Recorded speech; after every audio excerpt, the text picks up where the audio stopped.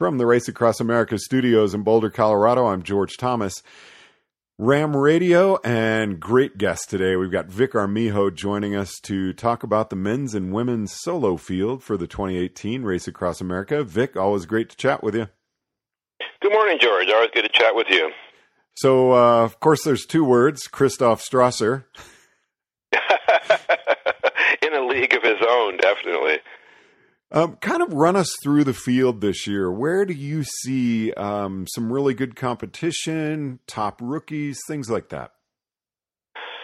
Well, in the men's solos, if things go as they've gone, really won't be a whole lot of what we would call competition at the front. The Christoph Strasser, of course, has been dominating the past several years. He's got 4 wins this year. If things go as planned, he'll have his 5th win, which will tie Juraj Robic. Of course, Christoph Strasser holds the record of 7 days, 15 hours, and 56 minutes. There's not a single rider in this year's men's field that has anything close to that. Alberto Blanco, in his rookie year back in 2011, did 9 days, 7 hours. The only other rider in the field at all with a 9-day finish to their record is Shauna Hogan in the women's 50 to 59, but of course she set that back in 95. Just my feeling is that Strasser, unless something unlucky befalls him, will be off the front, and we'll hopefully see some close racing between Alberto Blanco and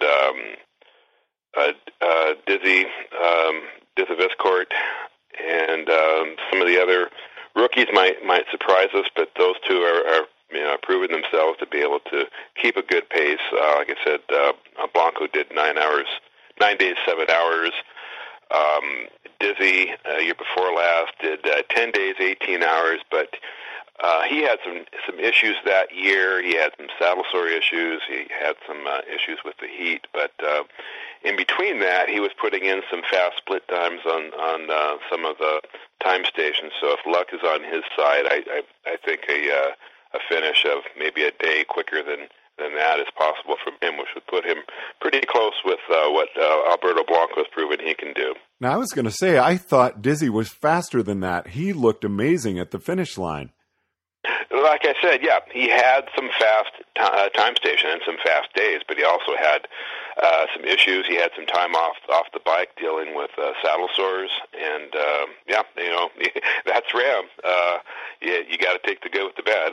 And going back, I crystal clear remember Alberto Blanco's finish. I mean, what a great athlete, but oh my gosh, he was a wreck when he got to Annapolis. Yeah, that's probably as trashed as I've ever seen anybody. And of course, you had a bad case of Schirmer's neck that year that developed fairly early. I mean, he had it in Kansas, and they cobbled together that brace system out of a Yakima wheel fork and duct tape and bungee cords and everything else they could think of. This looked like a painful way to go down the road, but he kept at it. Oh, don't get me wrong, because there's nobody tougher out there. But oh my gosh, when I saw him at the finish, I was like, oh, that looks really painful. And of course, we saw Blanco back. What was it? 3 Rams ago. He later told me that he really didn't have any business being there.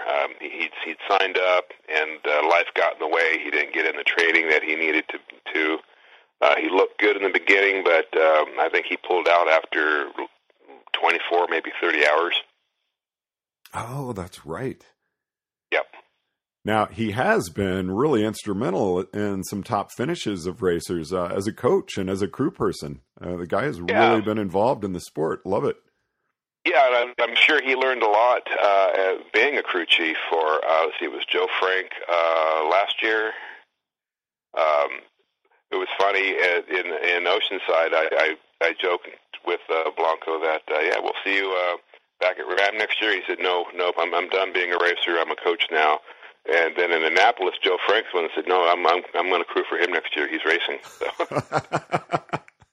Now, who are some rookie names that you can give us? Well, we've got Joe Lawhorn. He put in a phenomenal ride at Borrego Springs aboard a fixed gear. He did over 400 miles on a fixie, I believe. He talked about doing Ram on a fixie, and my understanding is that his sponsor gave him a new bike, a new Fuji that he really liked, and decided, I think I'll go with those easy levers on my bike. Really, there isn't a fixie class, so it's more for bragging rides. And I think that was a smart move on his part. Being able to coast, being able to have some gear, that's definitely will make the difference between finishing and not. Let's see, also a rookie in Ram, but not to us, is Andy Christensen. He's done Raw, is it 2 times or 3 times? And I think he's had 3. Strong finishes. He's been working with Marco Ballo these past few years. Of course, Marco knows as much about getting across the country in Ram as anybody, and he's done his best to instill all that into Andy. Andy's from Denmark, but he lives and works in the U.S. and sort of a honorary American at this point. Javier Irabelli, the Spanish rider, it's only the second Spanish rider that we've ever had solo in Ram. Of course, the previous Spanish rider we've had was Julian Sanz Garcia, who Javier has consulted with, and I'm sure learned a lot from Julian. Going to be interesting to see what Javier does. As a rookie, of course, it's just kind of an unknown. Got a lot of rookies in this field. We've got a couple of Indian riders. Don't know a whole lot about them. They didn't put anything on their bio, but one of them, I think it's Sundaram Naravanan. I think he's the one who crewed for one of the Indian riders last year, and there's no better way of getting an idea of what to expect than to crew before you actually take on Ram. Another rookie is Hirokazu Suzuki. He's done Ram twice. I think he's only got 1 finish out of those 2 Rams. He had a pretty good showing in Borrego Springs last November at the 24-Hour Worlds. He's our first Japanese solo in Ram. He was our first Japanese solo in Raw. So it'd be interesting to see how he finishes. Let's see, who else do we have as rookies? Christian Madouit, a French rider. He's one of these guys who came over from triathlons, the usual story. I did triathlons forever, and then my knees gave out, so I concentrated more on the cycling. How many times have we heard that story? He's one of these guys that's done the DECA, and that is 10 Ironman distances in 10 days. And he did one where it was kind of a continuous thing. You don't necessarily, I did one today, I'm going to sleep and get up and do it again tomorrow. He continued on and, kind of in a Ram mode and, slept at sporadic intervals and finished the 10 Ironman distances. I believe he set a record in doing that, too. Of course, getting away from the rookies, we have Franz Price coming back. This will be his 5th Ram. His best finish was back in 2008 when he did 10 days, 8 hours, 14 minutes. He also has a Raw finish in there. I think that was, 2 years ago that he did Raw. Yep. He's Austrian from the same town of Graz where Christoph Strasser lives. Fun guy. He gets a new Ram tattoo every time he competes. His wife Michaela does those tattoos. And any of the fans out there, if Franz goes by, if you want to see him smile, ask about his dog Murphy. He's got a pit bull named Murphy that he just adores. And if you mention him, the guy's face just lights up. It's going to be good to see Franz again. How about Michael Conti? That's someone I'm really expecting to see a good performance out of. His head is really in the right place. He was showing some good speed. Was it 2 years ago when we saw him and his follow car was rear-ended and he came out he ended up DNFing from that. Yes. He wasn't injured. None of his crew members were injured, as I recall. But it did end his Ram, and it scared him. I believe his young daughter was in that follow car, and he said at the time, "That's it, I'm done. You won't see me back again." And well, it looks like we've got another case of Ramnesia because he's coming back. He's done some cool things in ultracycling. He lives in the Salt Lake area, and he's done the Saints to Sinners race, which is Salt Lake to Las Vegas a number of times. I see him every year when he does the Hoodoo 500, which passes 7 miles from my house. I was out on course last year shooting some photos, and he along with some of the other riders, are kind of surprised to suddenly see Vic Armijo at the side of the road taking photos. But hey, when a race comes that close to my house, it's what I got to do. Conti, he's owned a furniture store in Salt Lake, and I guess he sold it because he shows himself as being retired. Yep. Retired at age 46. Not a bad way to go. No. And I've chatted with him, and he really says, I'm out there to have fun, I'm out there to finish, but when he's having fun and his goal is to finish, he generally goes pretty fast. Yeah, he's got some speed behind him. I mean, like I was saying about some of the events here locally in Utah where I live, he often wins or at least podiums, and that's against riders that are, maybe half his age. Now, let's talk legend, Shauna Hogan. Oh, yeah, this is going to be an interesting year. She currently holds the record for the women's 50 to 59, 12 days and something like 14 or 13 hours. That record was held by Kathy Roach Wallace. She set that back in 2011, 12 days, 15 hours, 59 minutes. So they're both going to be in the field, both looking to either better that record or take it back.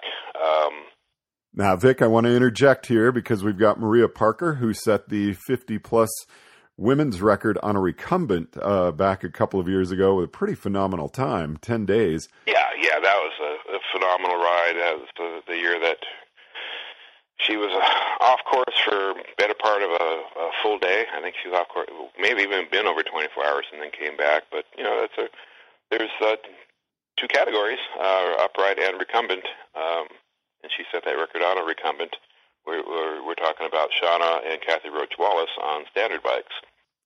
Shauna Hogan, of course, is another case of Ramnesia. Last year, she pulled out after a little more than 3 days on the road. I talked to her within maybe 8 or 10 hours of her DNFing, and she told me at the time, that's it. I realized that my time has passed, something like that.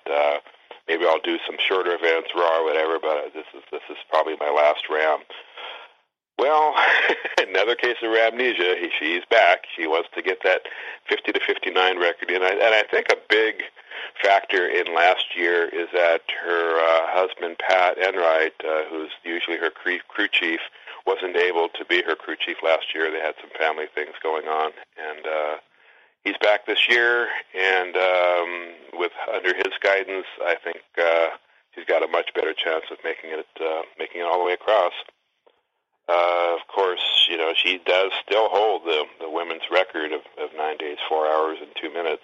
Not that she's got any ambitions of getting close to that, but she wants to be in the 11-day range if she can, which is interesting in that Nicole Rice, the Swiss rider, the sole woman in the 18 to 49 solos, her finish from 2016 is 11 days, 14 hours.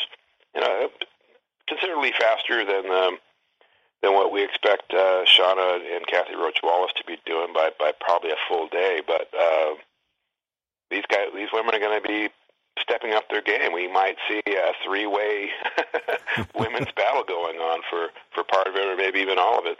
That'd be great to watch. They're fairly evenly matched. And, of course, Nicole is only 34 years old, but she's put in some phenomenal rides. She's won Tours, the Swiss equivalent of Ram, 5 or 6 years in a row. She won last year's race around Ireland and set a women's record, that compared to the men is the 8th fastest time ever posted around Ireland. That's that's a tough race. It's kind of like being in the Appalachians with fog and rain, lots of short, steep pitches and just relentless. And Torture has really been, it almost seems like a predictor of who's going to do really well in Ram, hasn't it? Yeah. I mean, every woman that we've had come off of winning Torture to Ram has won. Of course, some of those wins have been when they've been the only one in the category, but, finishing Ram is nothing to sneeze at either. No. Anything you'd like to say in conclusion? I'd love it if you'd give us the dates and just a few little bits of information there. Well, the solos are starting at the Oceanside Pier in Oceanside, California, starting at noon on June 12th. That's a Tuesday. And actually, the Raw racers go off first. The solos and the Raw teams takes a better part of an hour for them to start. And then we change the banner on our inflatable arch from Raw to Ram, and then we start the Ram solos, and that also takes a better part of an hour to get them all off. If you're going to be in the San Diego Oceanside area on June 12th, come on by, take in part of the pageantry. It's really quite a sight to see. The atmosphere is contagious. You can't help but get pulled into it. And where do we follow along? Well, if you go to raceacrossamerica.org, and at the top you'll see one of the tabs is race coverage. Click on that, and that'll take you to the various means of following the race. About the best way is Ram's Facebook. That's the quickest means of the Ram Media crew of posting, and so you'll find the most recent stories there and a lot more stories there. There's also Ram Media, where we put some of our longer feature stories with multiple photos. Then there's the results tab, which will show you which time stations each racer has been to and their overall times, and that's where you find just a ton of information there. If there's been penalties, credits, that's where you can find that on there. And then the live tracking is really a lot of fun.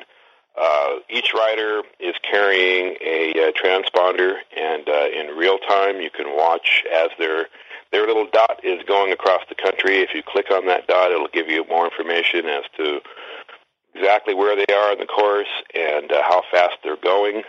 Of course, being an electronic device, there are issues with those sometimes. Sometimes they'll be in an area that doesn't have good reception. Your solid information comes off the leaderboard. That's their verified position, or their verified time at the last time station they arrived at. Between the two of them, the live tracking and the leaderboard, you can pretty much know what's going on with the race you're trying to follow. Well, Vic, thanks very much for taking your time today to talk about the solo field for the 2018 Race Across America. Look forward to chatting with you tomorrow about the Race Across the West field as well as the Team Race Across America field. Have a great day and look forward to following along with you. Vic Armijo joining us on Ram Radio. Thank you, George. From the Ram Studios in Boulder, Colorado, I'm George Thomas.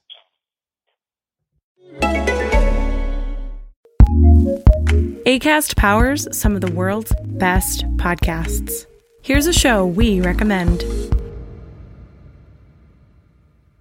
I'm Meredith Masony. And I'm Tiffany Jenkins. We're the hosts of Take It or Leave It, a podcast where we discuss all things marriage, motherhood, and everything in between.